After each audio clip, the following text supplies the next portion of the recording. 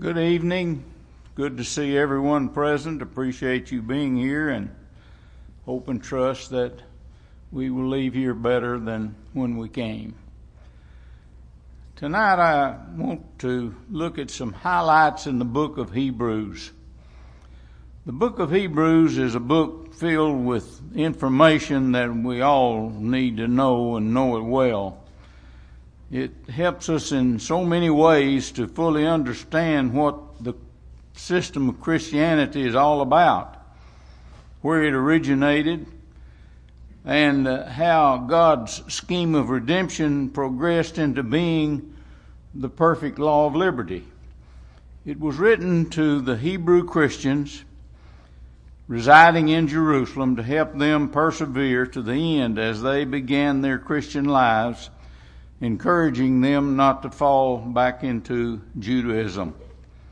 Remember that these Jews had been educated under the laws and the institutions of Moses' law, and all of their religious habits and impressions caused them to still be attached to these rites and ceremonies, and there were many in that law.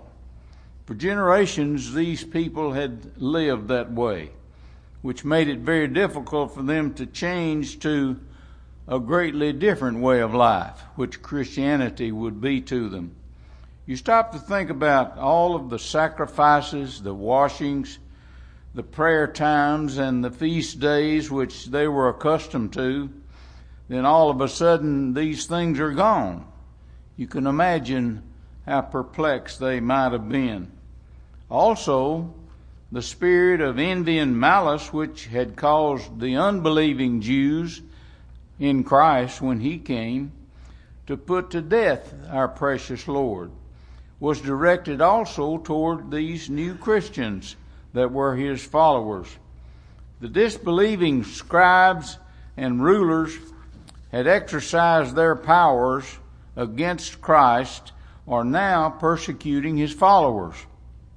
Some of them they killed. Some they put in prison, and others they spoiled their goods. And all this was done to stop the progress of Christianity while pleading with every one of them to continue to follow the law of Moses. So we can understand why this was so discouraging to the followers of Christ there in Jerusalem, who lived there under the very shadow of the temple and right in the middle of the violent opposition that was being put forth. This is why the letter was written to encourage the Hebrew brethren. Tonight we will look at some of the high points in this letter. The author of the book of Hebrews is unknown, but that doesn't really matter. What does matter is that several manuscripts were found of the book and were accepted by the early historians as being inspired writing and had no contradiction of any way to any other scripture. Therefore, they included it in the canon of the Bible. And most of them accepted the Apostle Paul as the writer. We go first to chapter 1, the beginning of the book, and beginning in verse 1. It says, God, who at various times and in various ways, my scripture is taken from the New King James, God, who at various times and in various ways spoke in time past to the fathers by the prophets, has in these last days spoken to us by his Son, whom he has appointed heir of all things, through whom he made the worlds. The book begins with one of the most expressive sentences found in the New Testament. Most of the letters of the New Testament, and most of them were written by the Apostle Paul, instead of beginning with a common greeting like Paul did to the brethren at Philippi and all those other letters, he plunges directly into the theme he's writing about, which is God has spoken through his Son. God's word is powerful and important when it is given to man through any means. In ancient times, God spoke to mankind, mainly through the fathers and the prophets. But in these last days, God's last message to mankind was given through His Son. That is very significant and points out the importance of listening to it and being obedient to it. Now, the phrase various times in the verse just read refers to the fact that redemption was revealed, salvation, to the ancient people gradually and in fragments. It didn't all come at once. We go back to the serpent in the Garden of Eden. It was promised to him that through Eve's seed, his head would be crushed.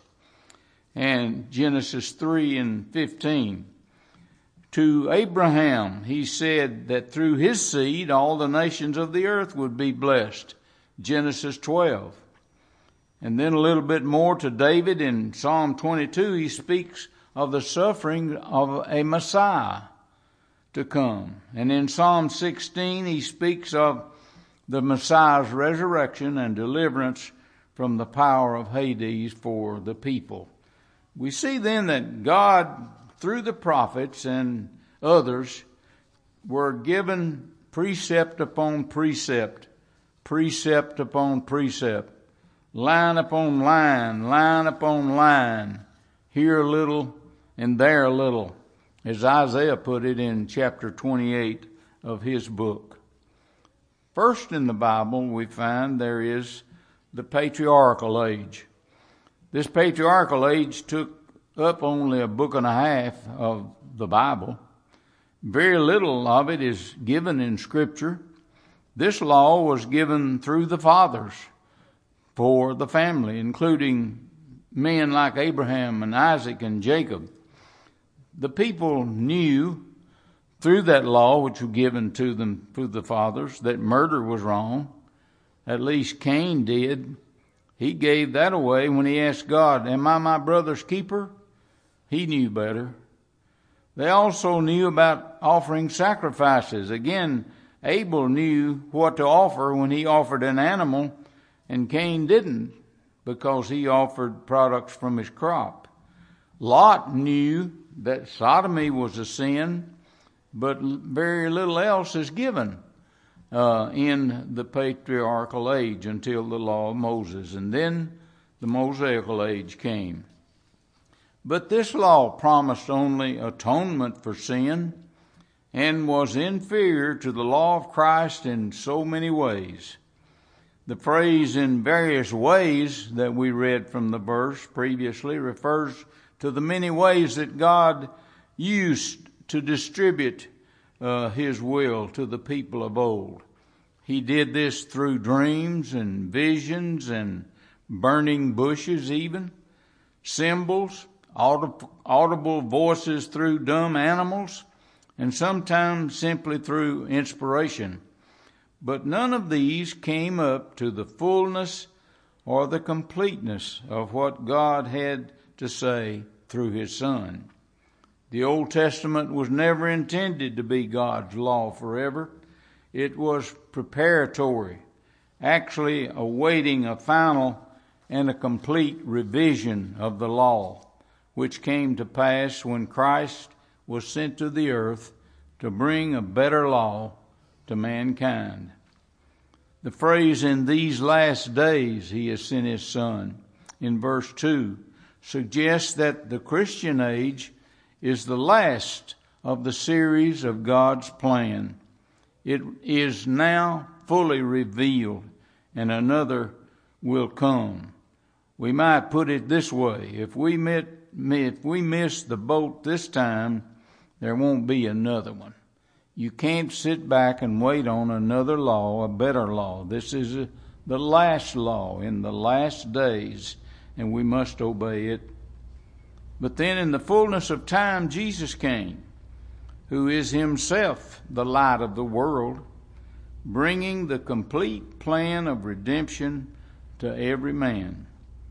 The importance of this final revelation of God's will is seen vividly in this fact. The greatest message, that is, revelation, that God ever had for mankind was not given to us by a man, but by His Son.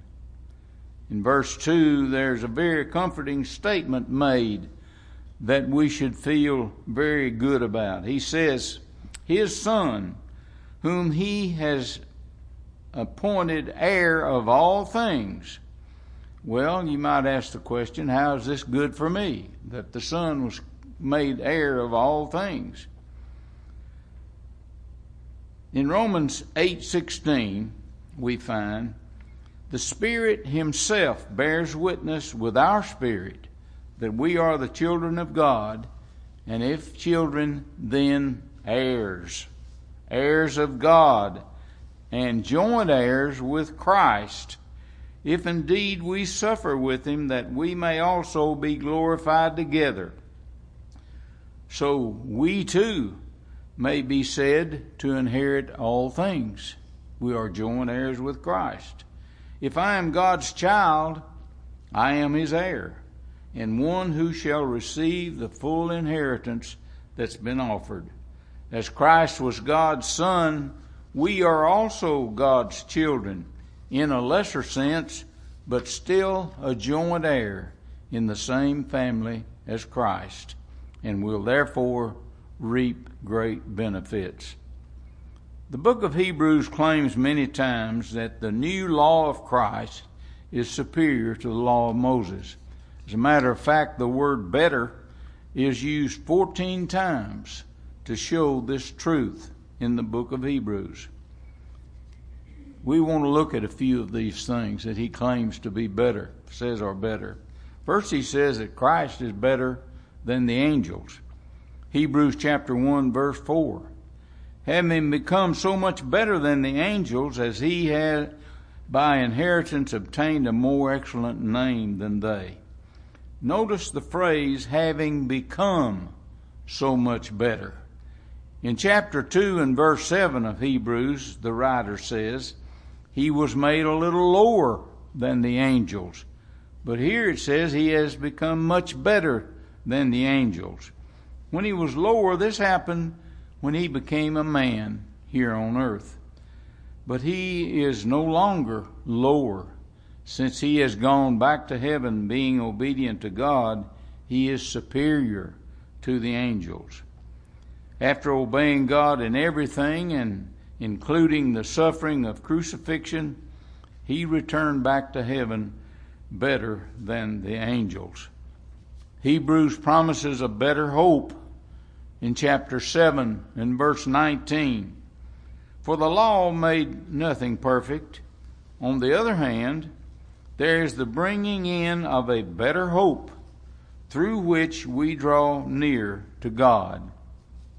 Now, although the law of Moses and the patriarchal law did curb many sins and did help men to know that what things God approved of and what things he called sin, but the law just wasn't sufficient to meet and accomplish God's design for the redemption of mankind. And because of this was set aside, bringing in a new way by which we all now as priests draw nigh to God and worship Him in spirit and in truth. And that gives us a better hope, the hope of eternal life in heaven. The New Testament is called a better covenant than the law of Moses. Hebrews 7:22. By so much more Jesus has become a surety of a better covenant. We know that the word covenant and law and will and testament all mean basically the same thing. The new covenant or New Testament is better in many ways than the Old Testament.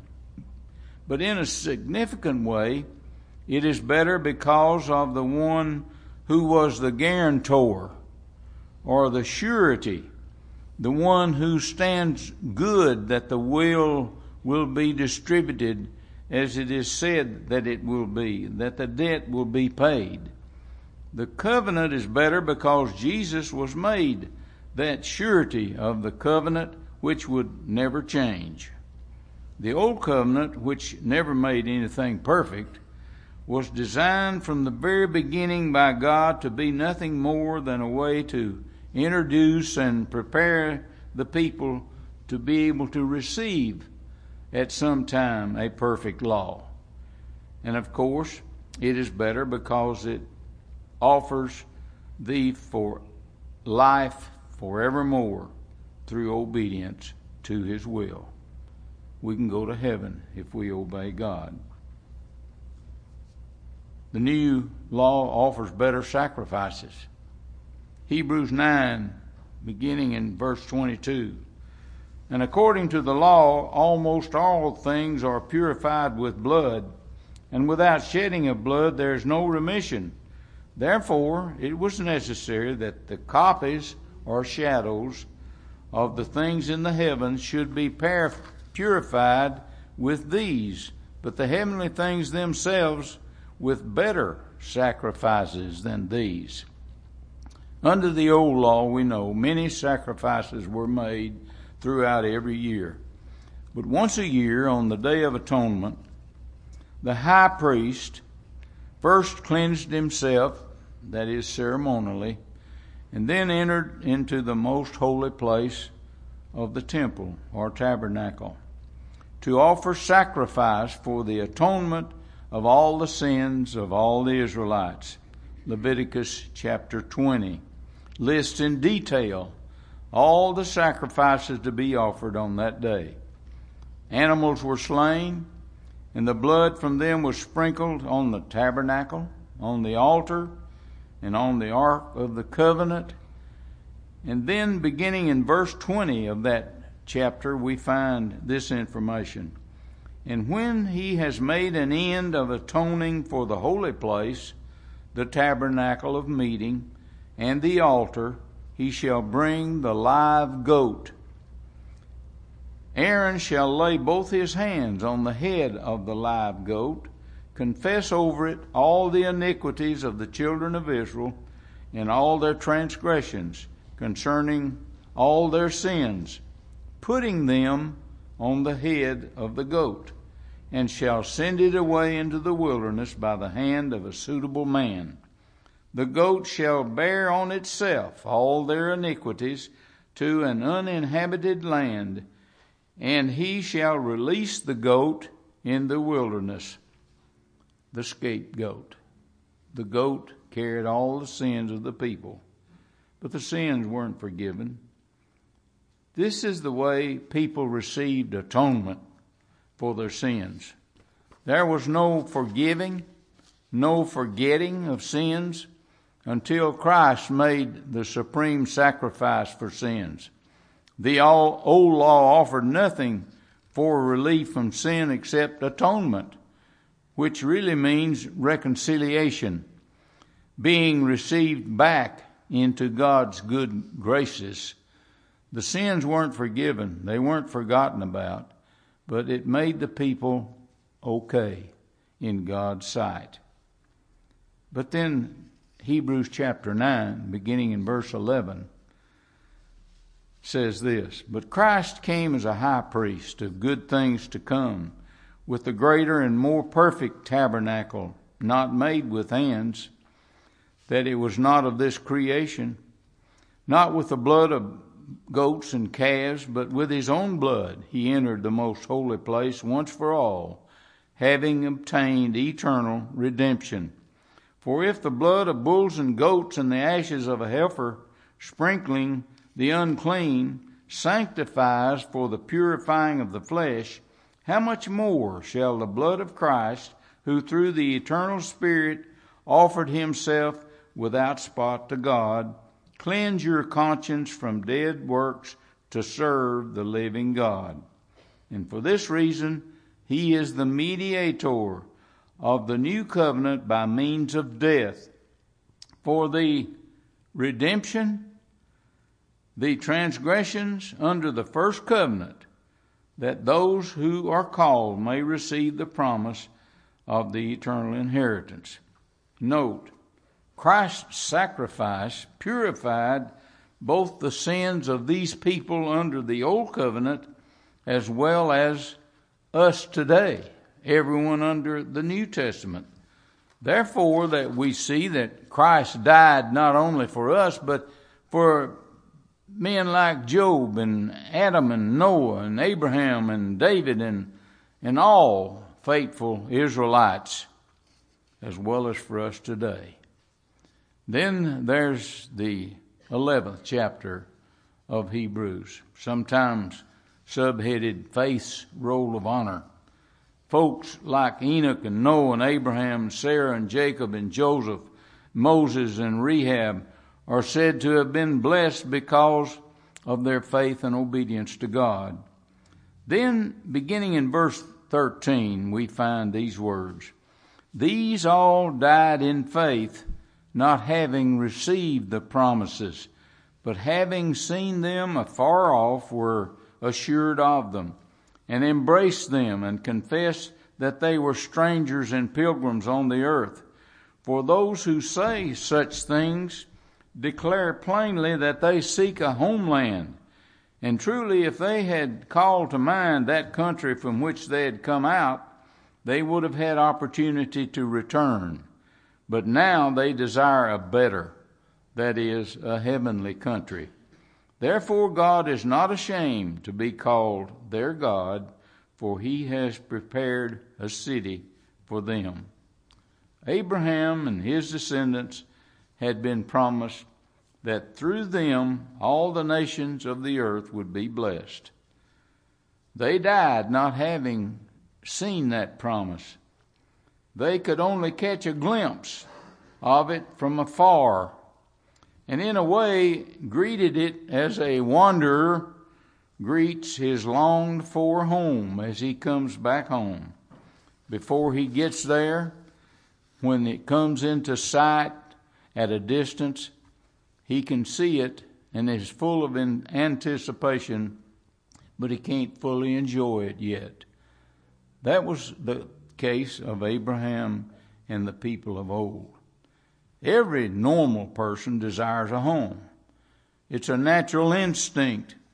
These patriarchs desired a better country, a better home than that which they had.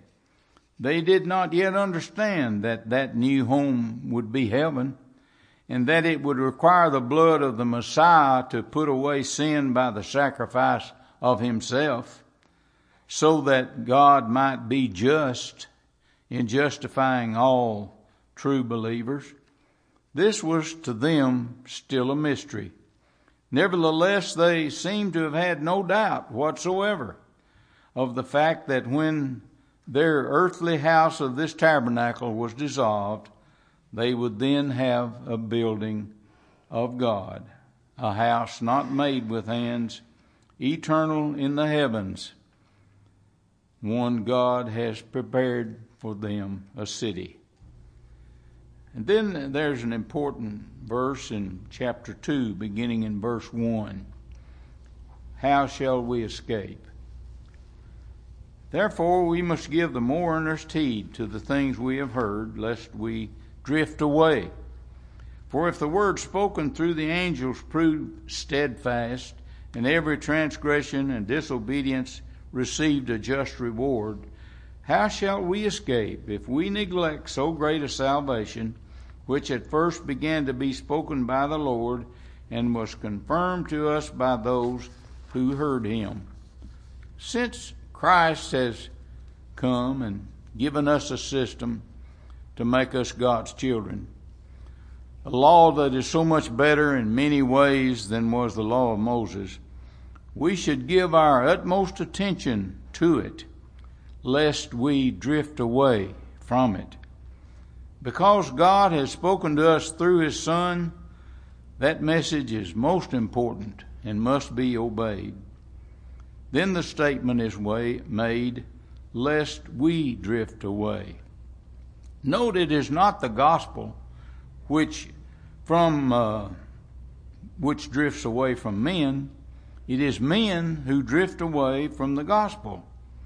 One writer likens it to a ship which is not tied securely to the dock and slips away from its mooring during the night, and the next day they find it destroyed. Another likens it to taking a wrong course, like a cracker crumb going into your windpipe, choking you, making you cough. This happens to me quite often because I just don't pay close enough attention while I'm eating crackers. I'm sure it's happened to you. We have to pay attention lest we drift away. Another writer put it this way. He pictures us as in a boat in a stream just above a waterfall. The natural tendency which would be to carry us downstream to ruin. It's easy to do. All you have to do is nothing, and you'll drift. Just drift along. But to keep from drifting downstream to our death, we just have to put forth some effort. Jesus said in Luke chapter 13, beginning in verse 24, he says, "Strive to enter through the narrow gate. For many, I say to you, will seek to enter and will not be able." Why were these people not able to enter into the straight gate? Because they didn't strive until it was too late. They didn't work at it until it was too late. The gospel call has limitations. One can find the door of mercy closed if he neglects too long.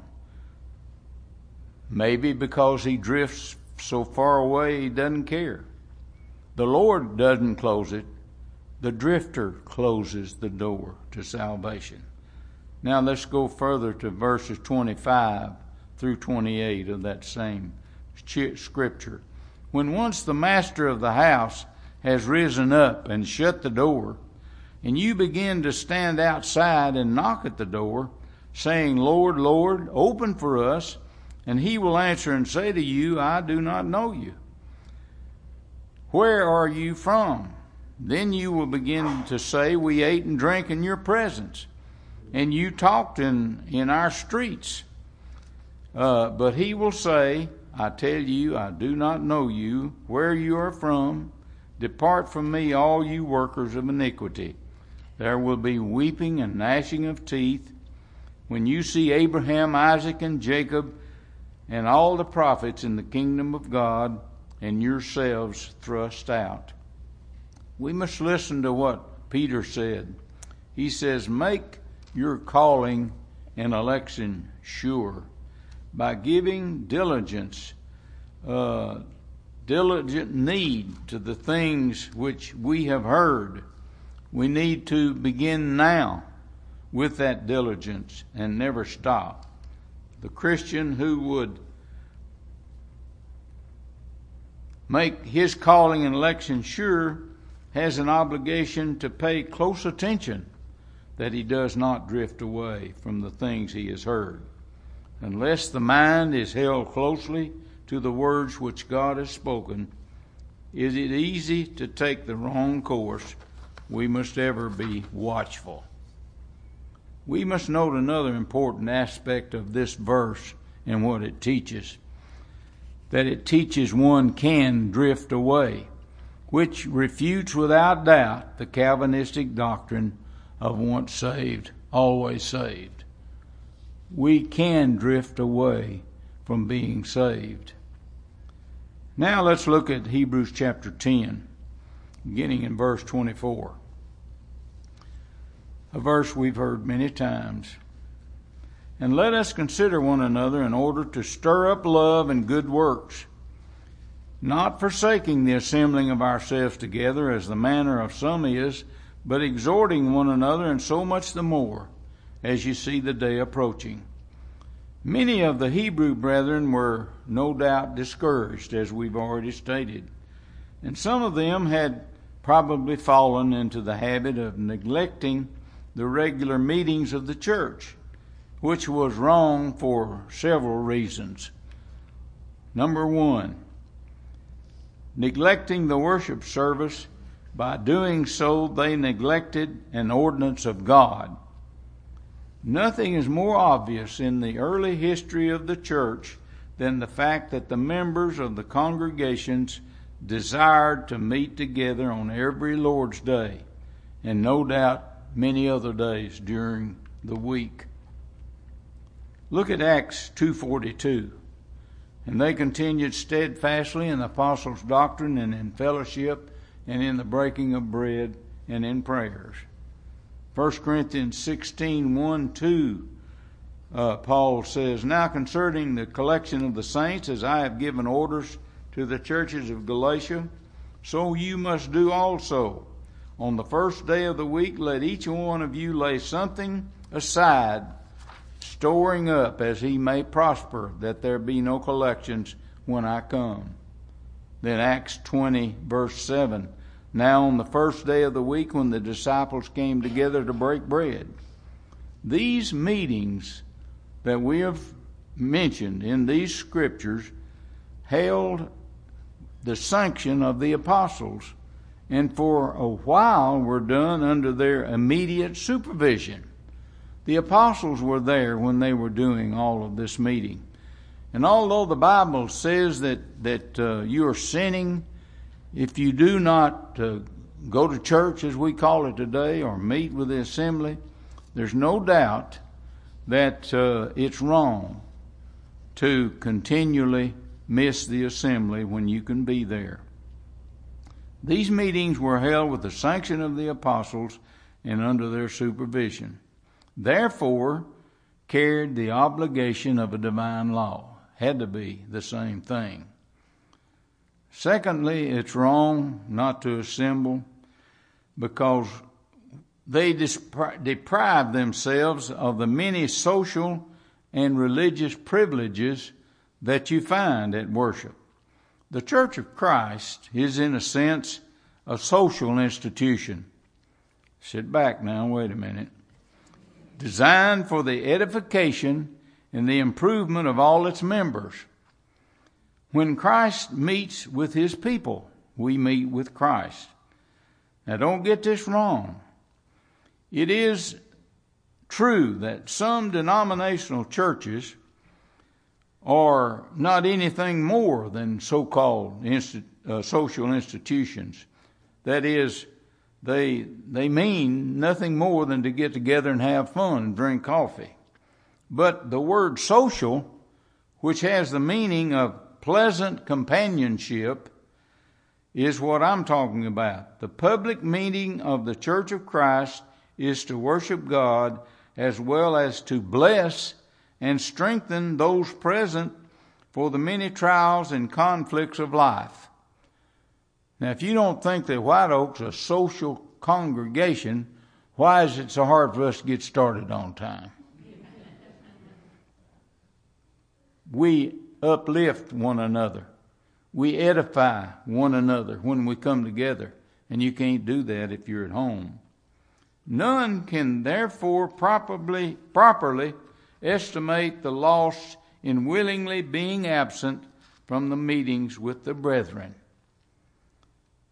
Number 3, to willingly miss the assembly is doing wrong because of the bad example which they were setting before others, and is true of us today. Christ intends that every one of his disciples shall be a living witness for truth.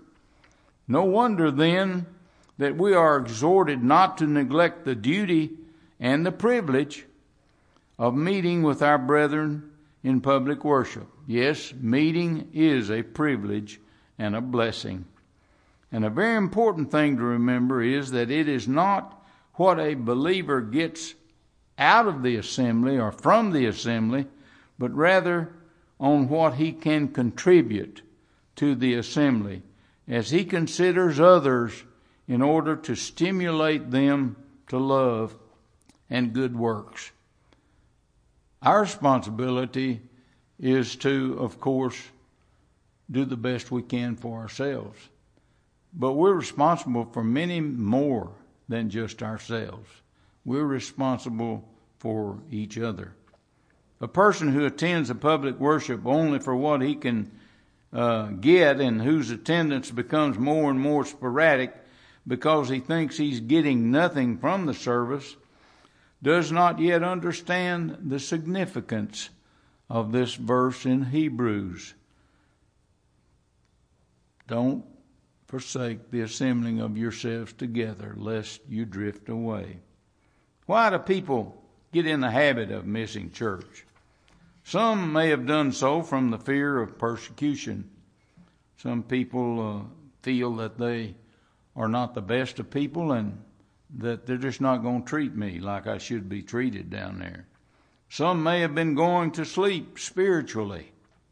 Some may have neglected the services because they were already good enough without going to church regularly. I do so much good, I don't have to go to church regularly. Some have overlooked the fact that the assembly is a wonderful opportunity to stimulate others to do good, while others have forgotten that influence is one of the greatest tools that a Christian has to persuade others to obey God. Keep on studying Hebrews. It's a helpful book. Thank you. Is anyone downstairs?